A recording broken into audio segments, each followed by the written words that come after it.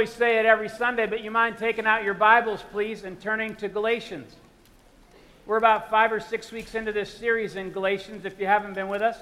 And if you don't know how to find it in the Bible, it's about 4/5 of the way back. And Galatians, Ephesians, Philippians, those letters there. And if you didn't bring a Bible, we have black ones in the seat rack in front of you. You can find them right there. If you open that up and turn to page 812, you'll be right where we're going to look today.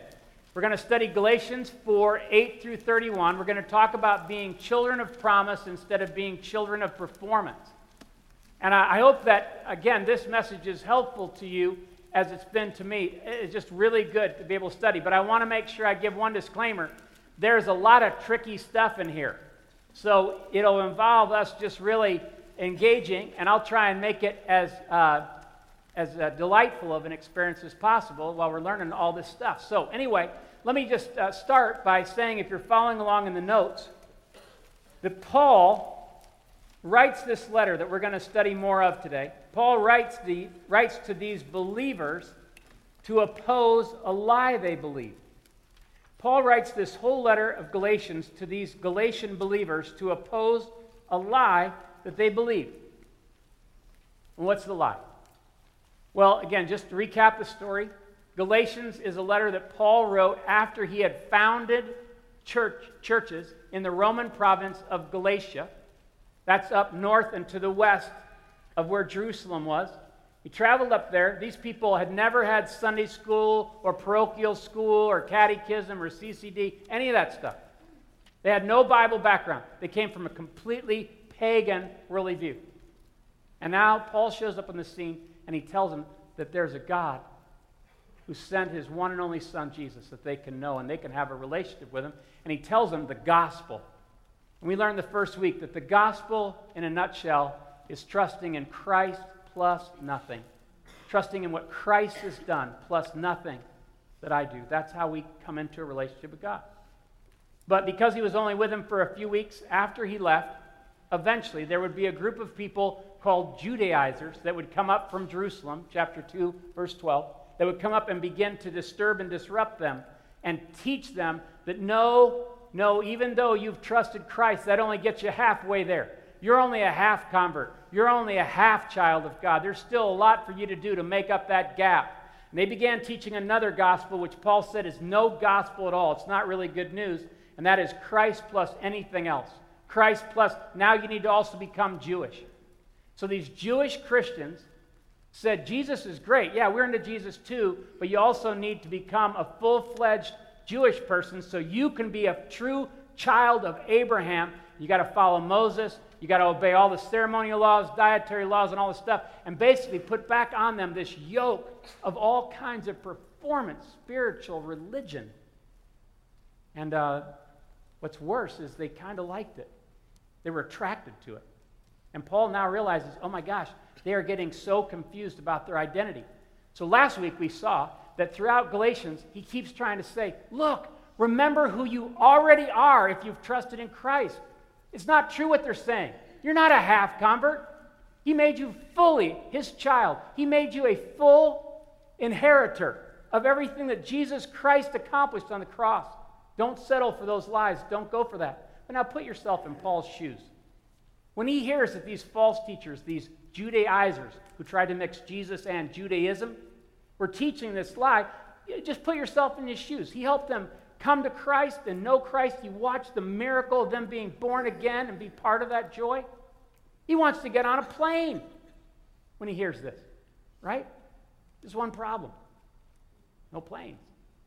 I mean, think about it. If you know of somebody that's getting sidetracked, getting wayward, getting confused, isn't everything in you want to get to them as quick as you can? Be face to face, but he can't do that. He can't even text them. He can't email them. All he can do is write a letter, and that's going to take a while to get to him too. So as he writes this letter, he prays for them. He cares about them because he realizes this isn't about them liking him. This is about their relationship with Jesus Christ being on the rocks. So if you're following along, I want you to see that in this first section we'll be reading, like there's 24 verses we're going to look at today, but the first 13 we'll cover quickly. I want you to see that in those 13 verses that we see this truth. In no other letter, he calls them my dear children. My dear children. Some of you, if you've ever read 1st, 2nd, and 3rd John in the New Testament, then you see John, who used to travel with Jesus as one of the fishermen. He uses this phrase, my dear children, promiscuously. But Paul, he only uses it once in all his letters, and it's right here. And I believe it's because he wants so badly to convey to them, hey, God is your Father. I got a chance to be like a midwife in that whole process, but I care about you. You're not just anybody to me. You're family to me. My dear children. And he pleads with them. And you're going to feel the force of that.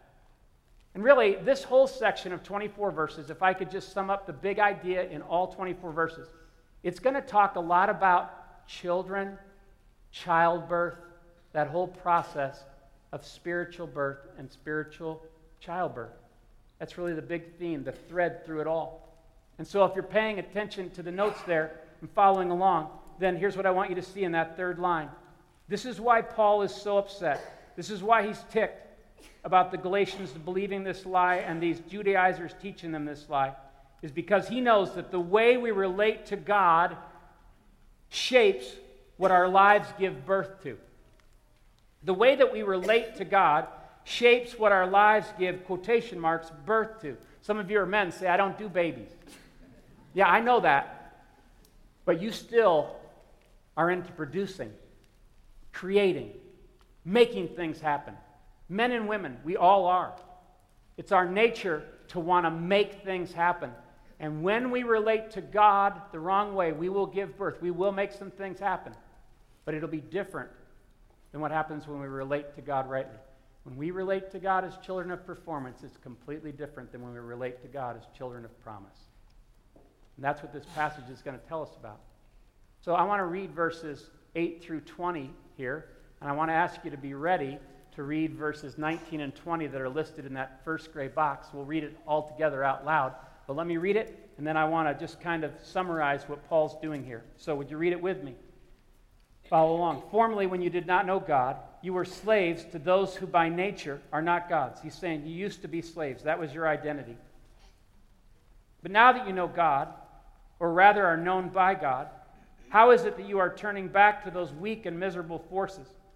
Do you wish to be enslaved by them all over again? I mean, now you're observing special days and months and seasons and years. You're doing all this outward performing stuff. I fear for you that somehow I have wasted my efforts on you. I'm afraid that all the time we had together is going to turn out to go nowhere. I plead with you. Do you feel that phrase? I plead with you, brothers and sisters, become like me, for I became like you. We talked about this a couple weeks ago. Paul had been Jewish. He was Jewish by birth, but he also had been a Jewish rabbi. Jewish people were taught, even in Jesus' day, not to hang out with Gentiles. The Galatians were Gentiles. Y'all remember what a Gentile is if you've been with us? Gentile is anyone who's not Jewish. And so now he's saying to them, look, I didn't let my being a Jewish heritage get in the way of me hanging out with you.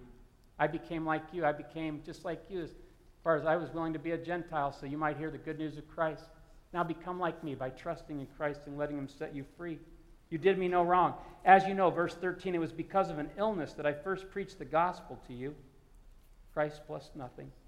And even though my illness was a trial to you, you did not treat me with contempt or scorn. Instead, you welcomed me as if I were an angel of God, as if I were Christ Jesus himself. Where then is your blessing of me now? I can testify that if you could have done so, you would have torn out your eyes and given them to me. This is a way in those days of saying, you would have done anything for me. Have I now become your enemy by telling you the truth? Those people are zealous to win you over, but for no good. What he means by those people is what? These teachers, right? They're trying to talk you into another way of seeing yourself and living your life, relating to God. What they want is to alienate you from us so that you may have zeal for them. It is fine to be zealous, provided the purpose is good, and to be so always, not just when I am with you. Now would you read verse 19 and 20 with me out loud, please? My dear children, for whom I'm again in the pains of childbirth until Christ is formed in you, how I wish I could be with you now and change my tone because I am perplexed about you. Now, here we see that phrase, my dear children. And he says, I'm trying to think about how I explain to you how deeply I feel for you. I'm actually in a kind of pain as I wait to see how you respond and how God wants to work in your life. I want Christ to be formed in you. In a way, as he writes this letter, he's not saying, hey, I'm really ticked off because I'm so insecure that you're paying attention to other leaders. He's not saying that. He said, here's my concern about some leaders. Some leaders want you to be zealous for them and not for Christ. And he says, sincerely as I can say it, I want Christ to be formed in you, not me to be formed in you. I don't want me to be in your life as much as I want Christ to be in your life. Because that's God's whole goal, is that you wouldn't just meet Christ, but that Christ would become everything in you. He'd become part of you, formed in you, your life. When I was in high school, something happened to me. I think I've told you this story before, and I will probably tell you again. Because this story has marked me so deeply. But when I was in high school, I mentioned this before, that my dad moved us in my junior year, so I had about a year and a half I had to learn in a brand new school, brand new town. And again, it was pretty unsettling for me, but as time went on, I saw some new friendships form and things like that, and so I was going to a new high school, new youth group, all this stuff. One day I was in the grocery store in that town, and I had a girl that was both part of the youth group and also part of the high school stop me, and her name was Monica, and she said, Jeff, I just want to tell you something. I said, what is it, Monica? And she says, I just want to tell you how much I appreciate your dad and his preaching. I said, Monica, that's really encouraging for you to say that.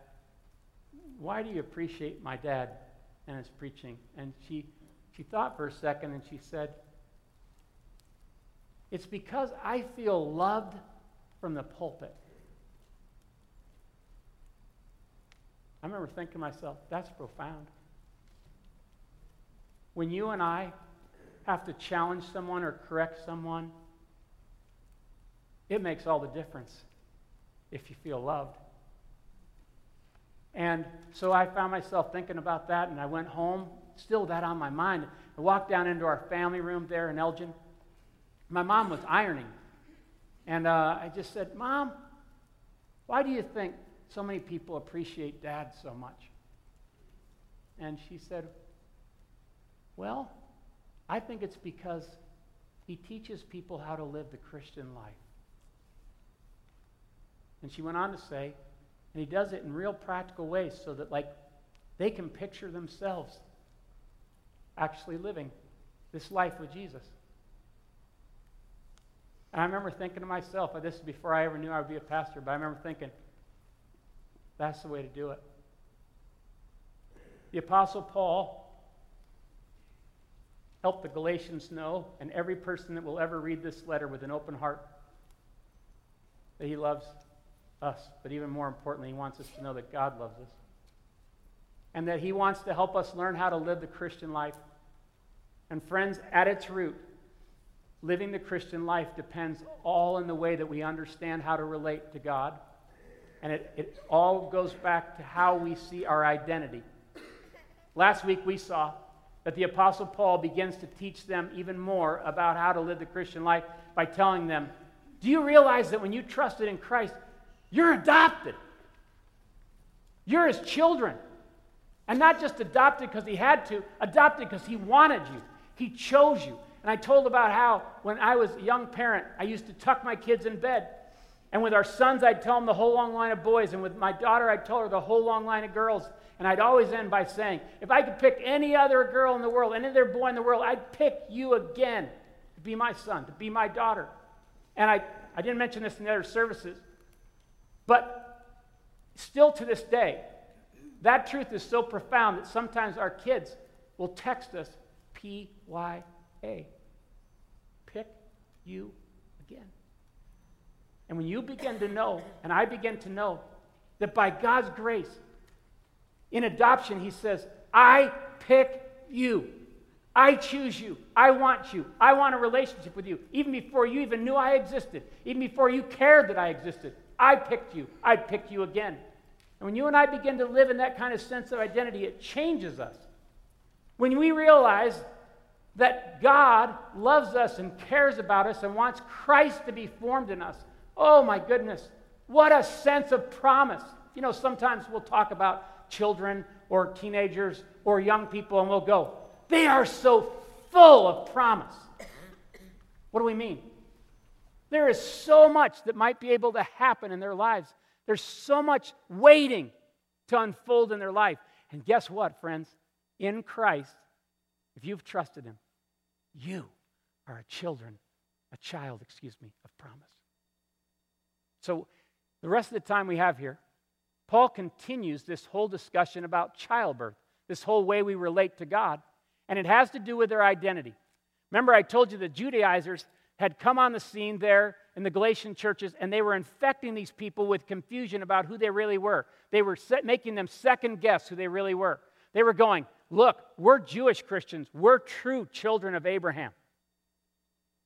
You're Gentiles. Sorry.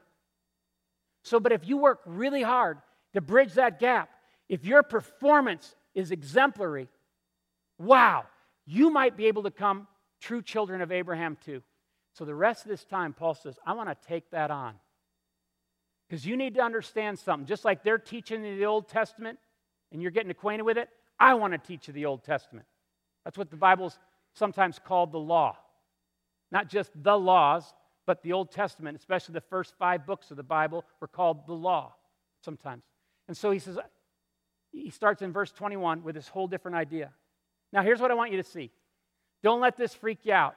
If you don't have a lot of Bible knowledge, don't let it freak you out.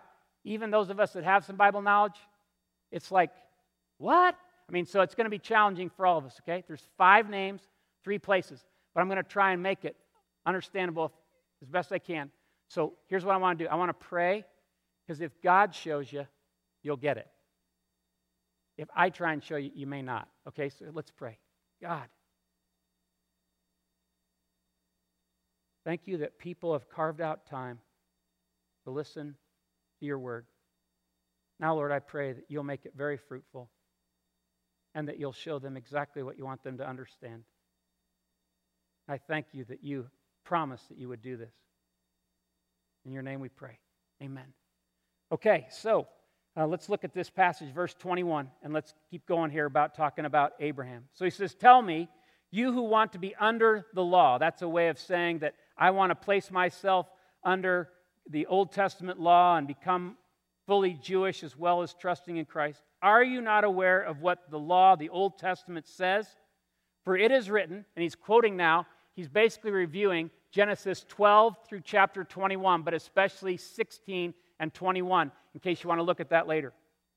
He says, for it is written that Abraham had 2 sons, one by the slave woman and the other by the free woman.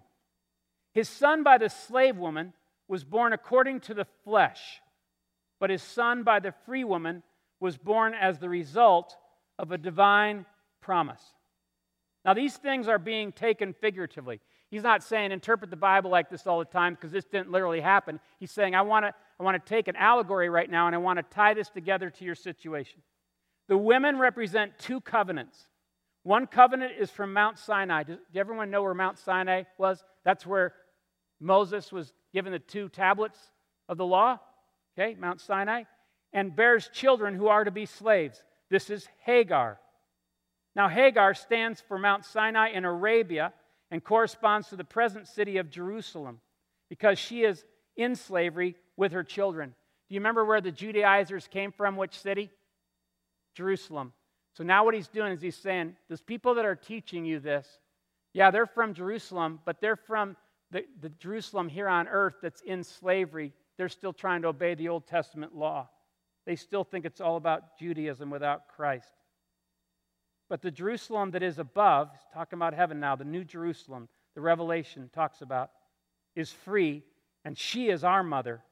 For it is written, now he quotes from the Old Testament, Isaiah 54, be glad, barren woman, you who never bore a child, shout for joy and cry aloud, you who were never in labor, because more are the children of the desolate woman than of her who has a husband. Now let's read verse 28 together from the same translation in the notes. Now you, brothers and sisters, like Isaac, are children of promise. You may want to circle the word now and the word are, because it's present tense. Not you will be, not you might be able to someday be. Now you, brothers and sisters, like Isaac, are children of promise. Verse 29, at that time the son born according to the flesh persecuted the son born by the power of the Spirit. It is the same now. But what does Scripture say? Get rid of the slave woman and her son. This is quoting Genesis 21 now. For the slave woman's son will never share in the inheritance with the free woman's son. Therefore, brothers and sisters, we are not children of the slave woman, but of the free woman. Let us pray and be dismissed. This is loaded. This is loaded. Now, again, let me just say something here. Some of you know that even in Jesus' day, when Jesus encountered these people, the Jewish people of that time took great pride that they were, by birth, children of Abraham. They were physical descendants of Abraham. And that became really their identity. So Paul says, okay, let's just talk about that. If these people are trying to get you to think like that, I want you to remember Abraham had 2 sons. Now, notice what John the Baptist does, because he encounters this same kind of proud spirit of being Jewish. Notice this, if you'll follow along in Matthew 3. Look at what he says. But when John the Baptist saw Pharisees and Sadducees, that means the religious Jewish leaders, coming to watch him baptize, he denounced them. Now notice again how he wins friends and influences people. You brood of snakes, he exclaimed. Who warned you to flee God's coming wrath? Prove by the way that you live that you have repented. You've changed your mind of your sins and turned to God. Don't just say to each other, we're safe, for we are descendants of Abraham. That means nothing. For I tell you, God can create children of Abraham from these very stones.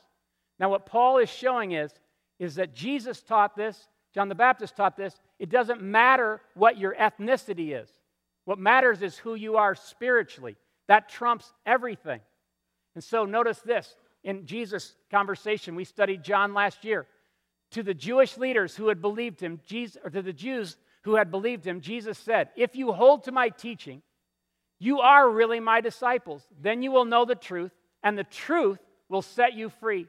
They answered him, we are Abraham's descendants and have never been slaves of anyone. How can you say that we shall be set free?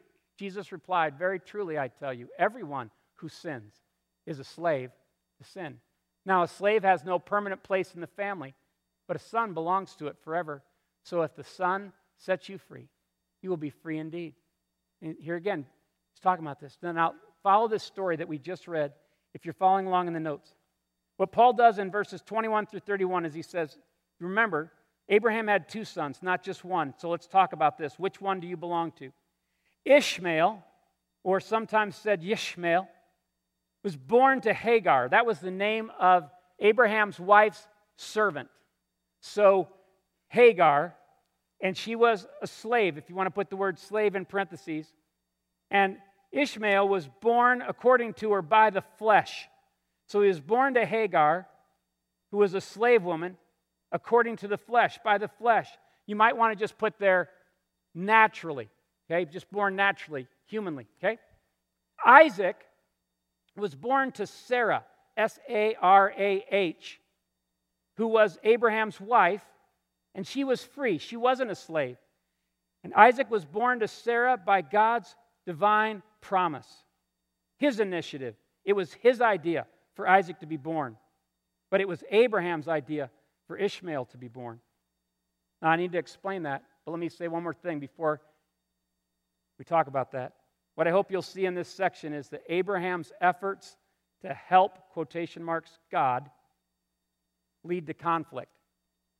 Do you notice what happens there? He says eventually Ishmael persecuted or taunted, mocked Isaac. And then Paul says it is the same now. Some of us go, okay, wait a second. What does this have to do with anything? What does this have to do with us today? Only everything.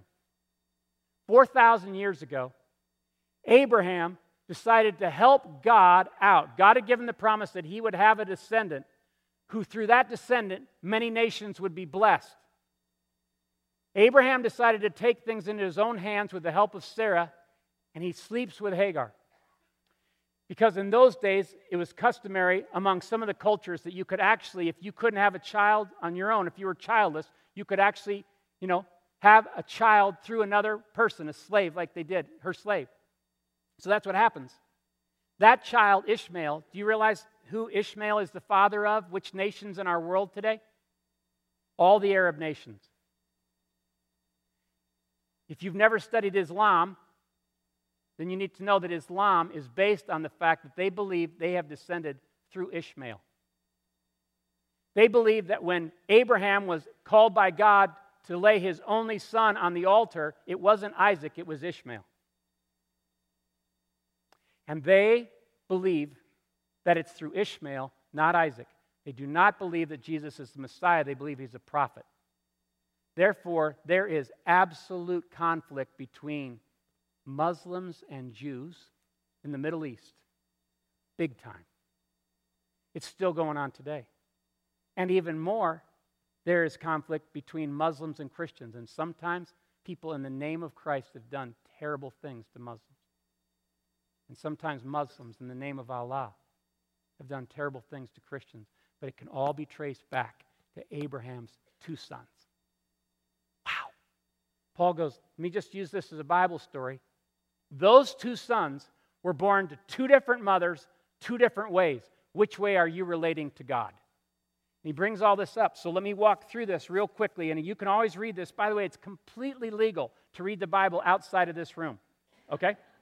And honestly, this may mean more to you, but I'm just going to, you want to just make notes right now, let me just walk through it. In Genesis 12, 1 through 4, God comes to a pagan guy named Abram, who eventually he would rename Abraham. And he says to him, look, I know you're 75 years old, but I'm asking you to leave your country with your family and go to a place that I will show you. And the Bible says Abraham trusted God enough to leave. So he goes, and he takes his wife Sarah, who's 10 years younger. They don't have any kids, and she's past childbearing age. So this is a fascinating thing, what God says. He says, and I will bless you. In fact, I will not only bless you, I will bless all the nations of the earth through you and your descendants. And Abraham's going, that's interesting. Notice in Genesis 15, he comes back to Abraham. He says, I haven't forgotten what I said to you. You will have a son who is of your own flesh, who will become your heir. Your offspring will be so numerous that they'll be like the stars in the sky. And I will give you a land to possess that your descendants will actually inherit and possess. But this won't happen for over 400 years.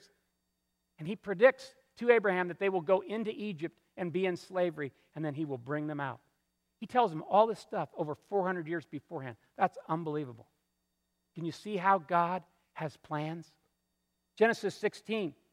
So Sarai, who was later renamed by God Sarah, who we just have been talking about, is barren. She's childless. So here's the promise, but there's no reality.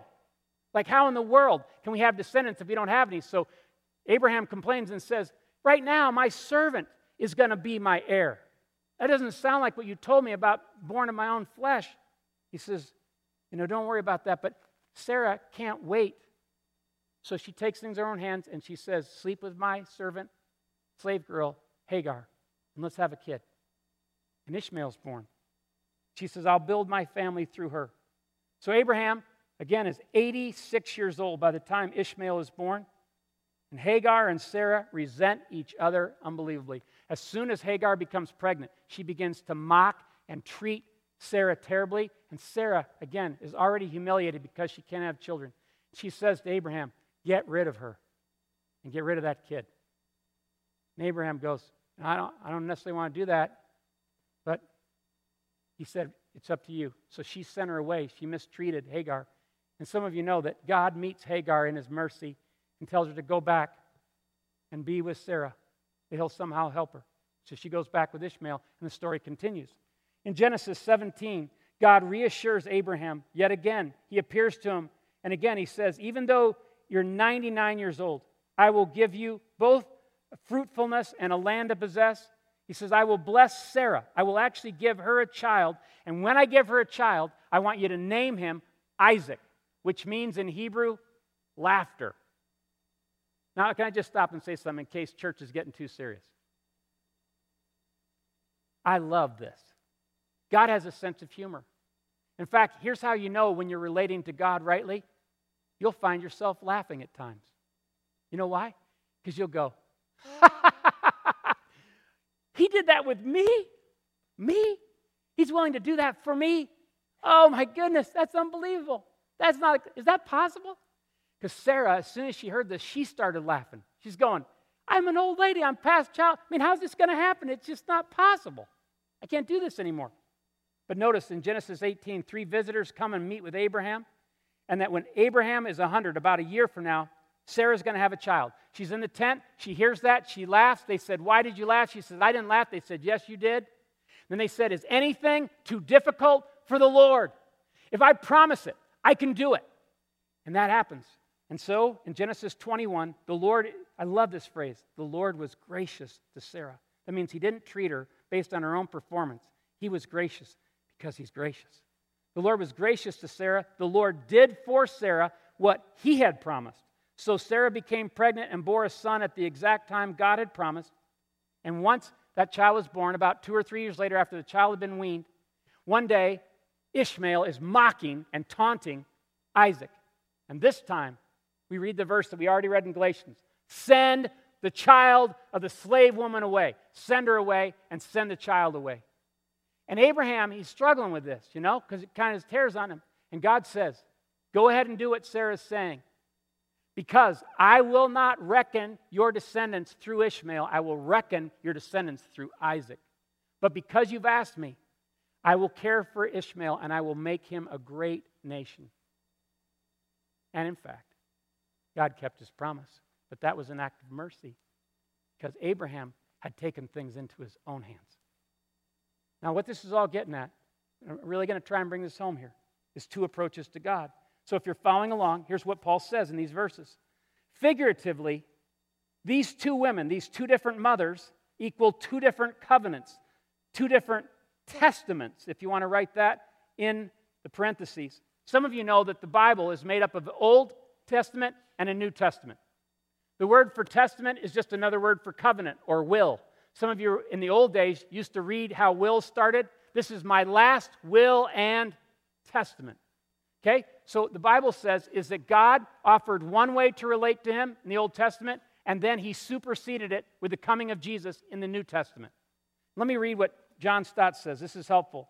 An understanding of the Bible is impossible without an understanding of the 2 covenants. After all, our Bibles are divided in half into the Old and New Testaments, meaning the Old and New Covenants.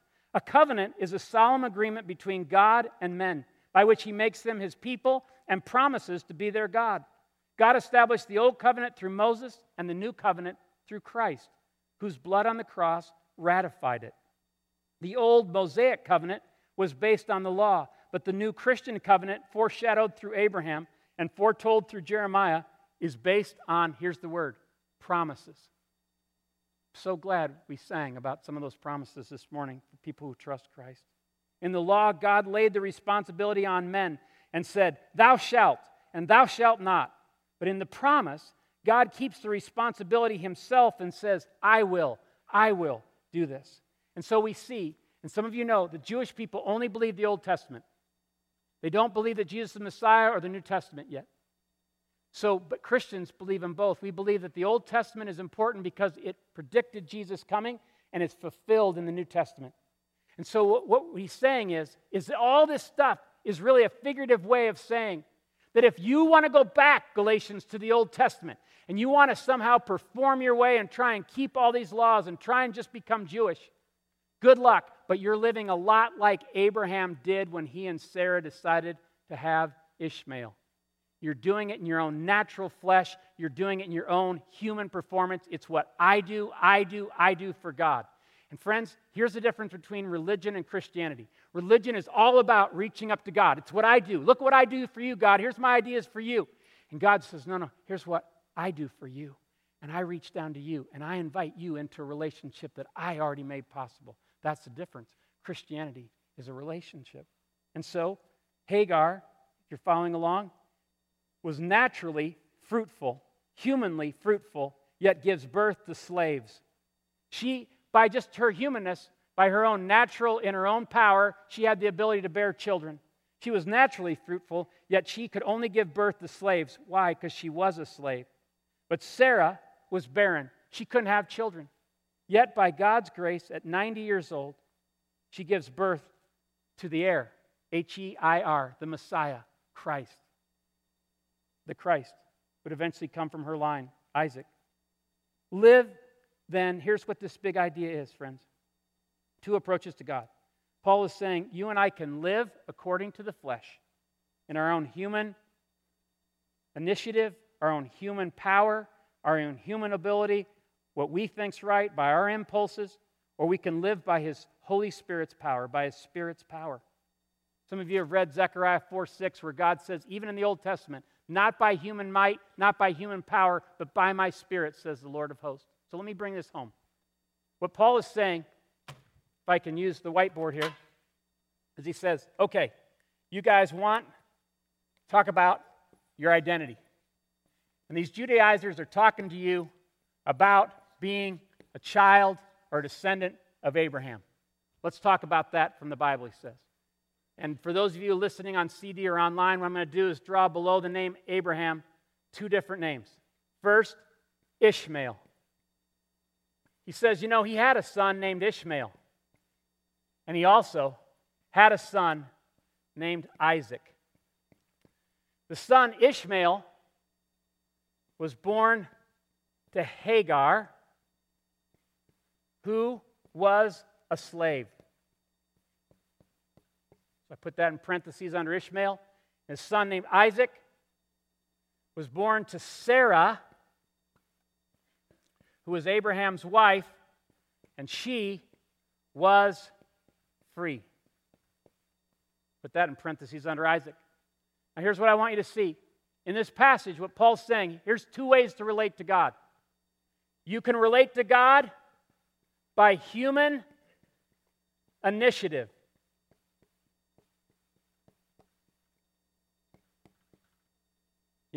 Help God.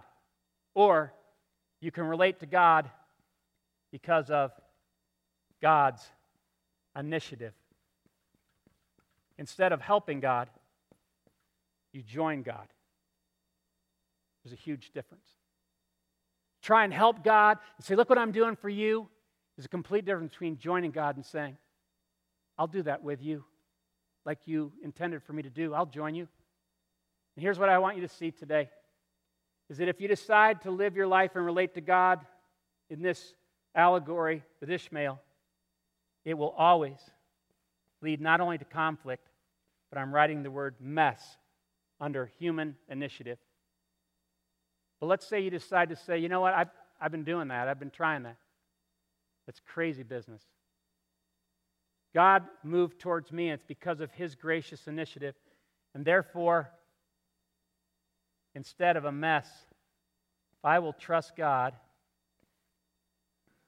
instead of a mess, He'll bring the Messiah into my life.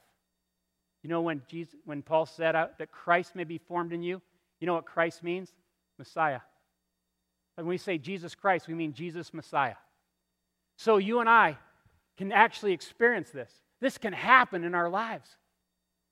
You and I can actually, we can live each day instead of trying to say, oh man, how am I doing? How's my scorecard?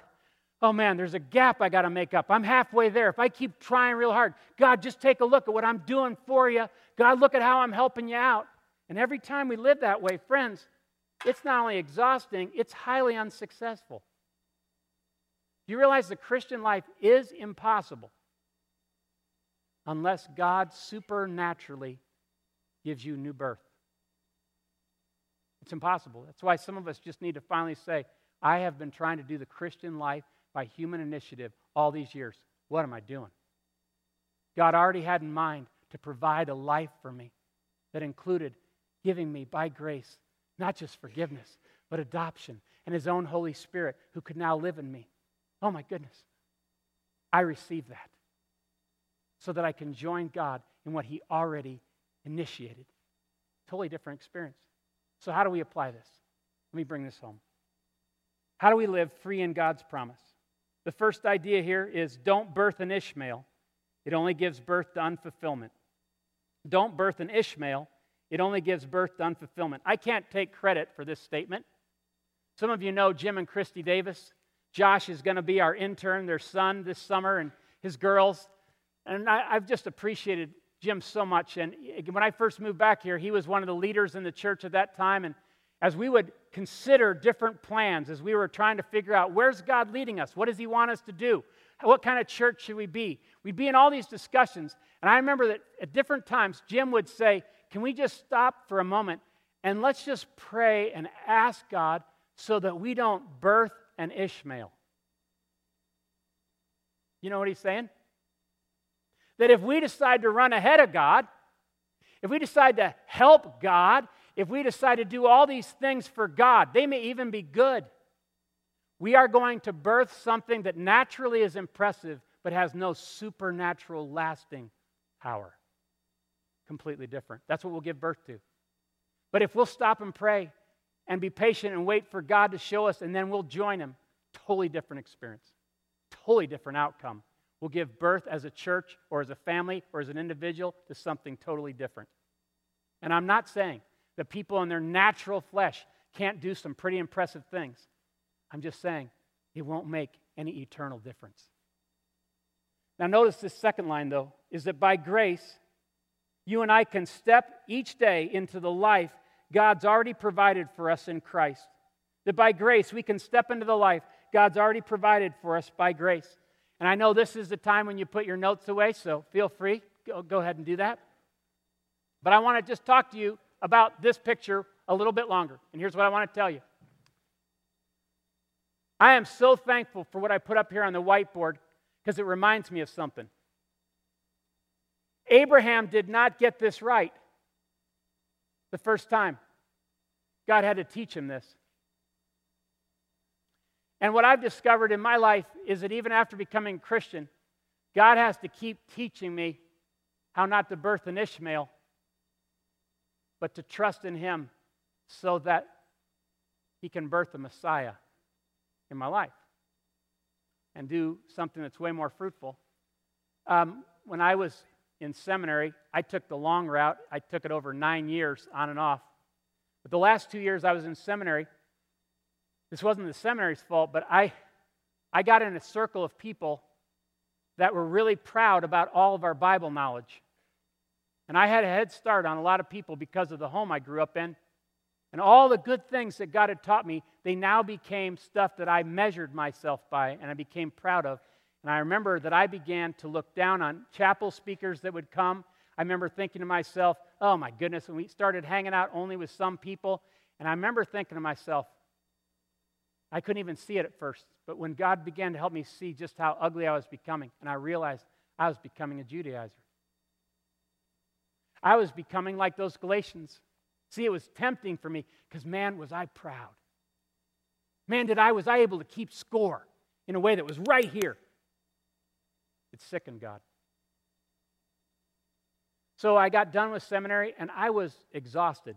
I mean, I took 5 classes a semester for 2 school years while I was pastoring a church of 250 people out in Iowa. Trish helped me. Well, we were tuckered by the time I got done.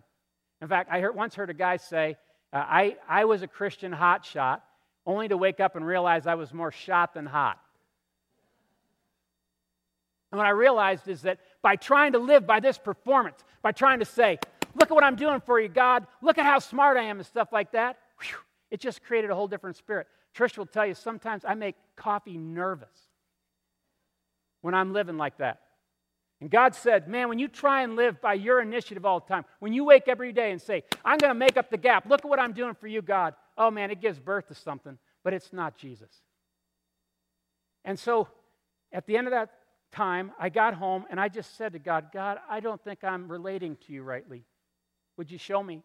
And He allowed me to read some books that over the next 4 or 5 years pointed me back to the fact that God is already at work around me. It's not what I'm doing. And that He invites me to join Him. And that if I'll wake up to the fact every day that I'm already a child of promise by His grace, not my own performance, that now I can live differently. Now He'll show me. He doesn't just give one promise in His Messiah. Now all kinds of promises come with Him. The promise of His Holy Spirit, the promise of His Word being illuminated and explaining, the promise of helping me understand, how do I deal with this relationship? How do I deal with this job? What do I do here? And that whole life began to open up, and I realized that every day my job was only to wake up and say, I want to live by grace today instead of performance. Show me how to join You. And wherever I'm not joining You, help me to be willing to stop doing that so that I can join You more fully, but teach me this life of grace. And friends, when I started waking up to the fact that God was already doing something and I didn't have to make it happen, I was able to relax. And there was a freedom that began to happen. You know, the Apostle Paul didn't have any children. He was a single guy his whole life.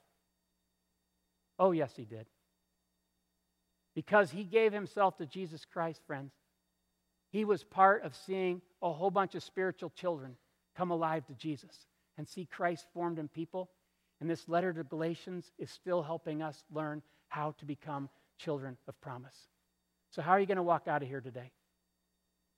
What are you going to do tomorrow morning? Are you going to wake up where you already feel under it and behind the 8 ball? Got to make up the gap?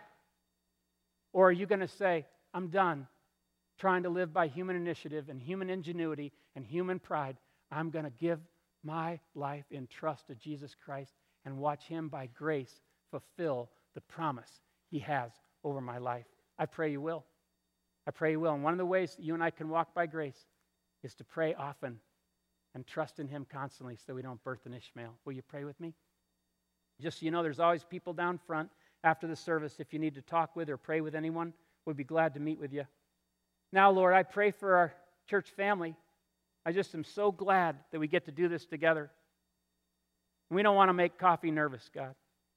We want to live in Your grace and Your freedom. So show us how we can learn this same amazing lesson each day. In Your name we pray. Amen. God bless you.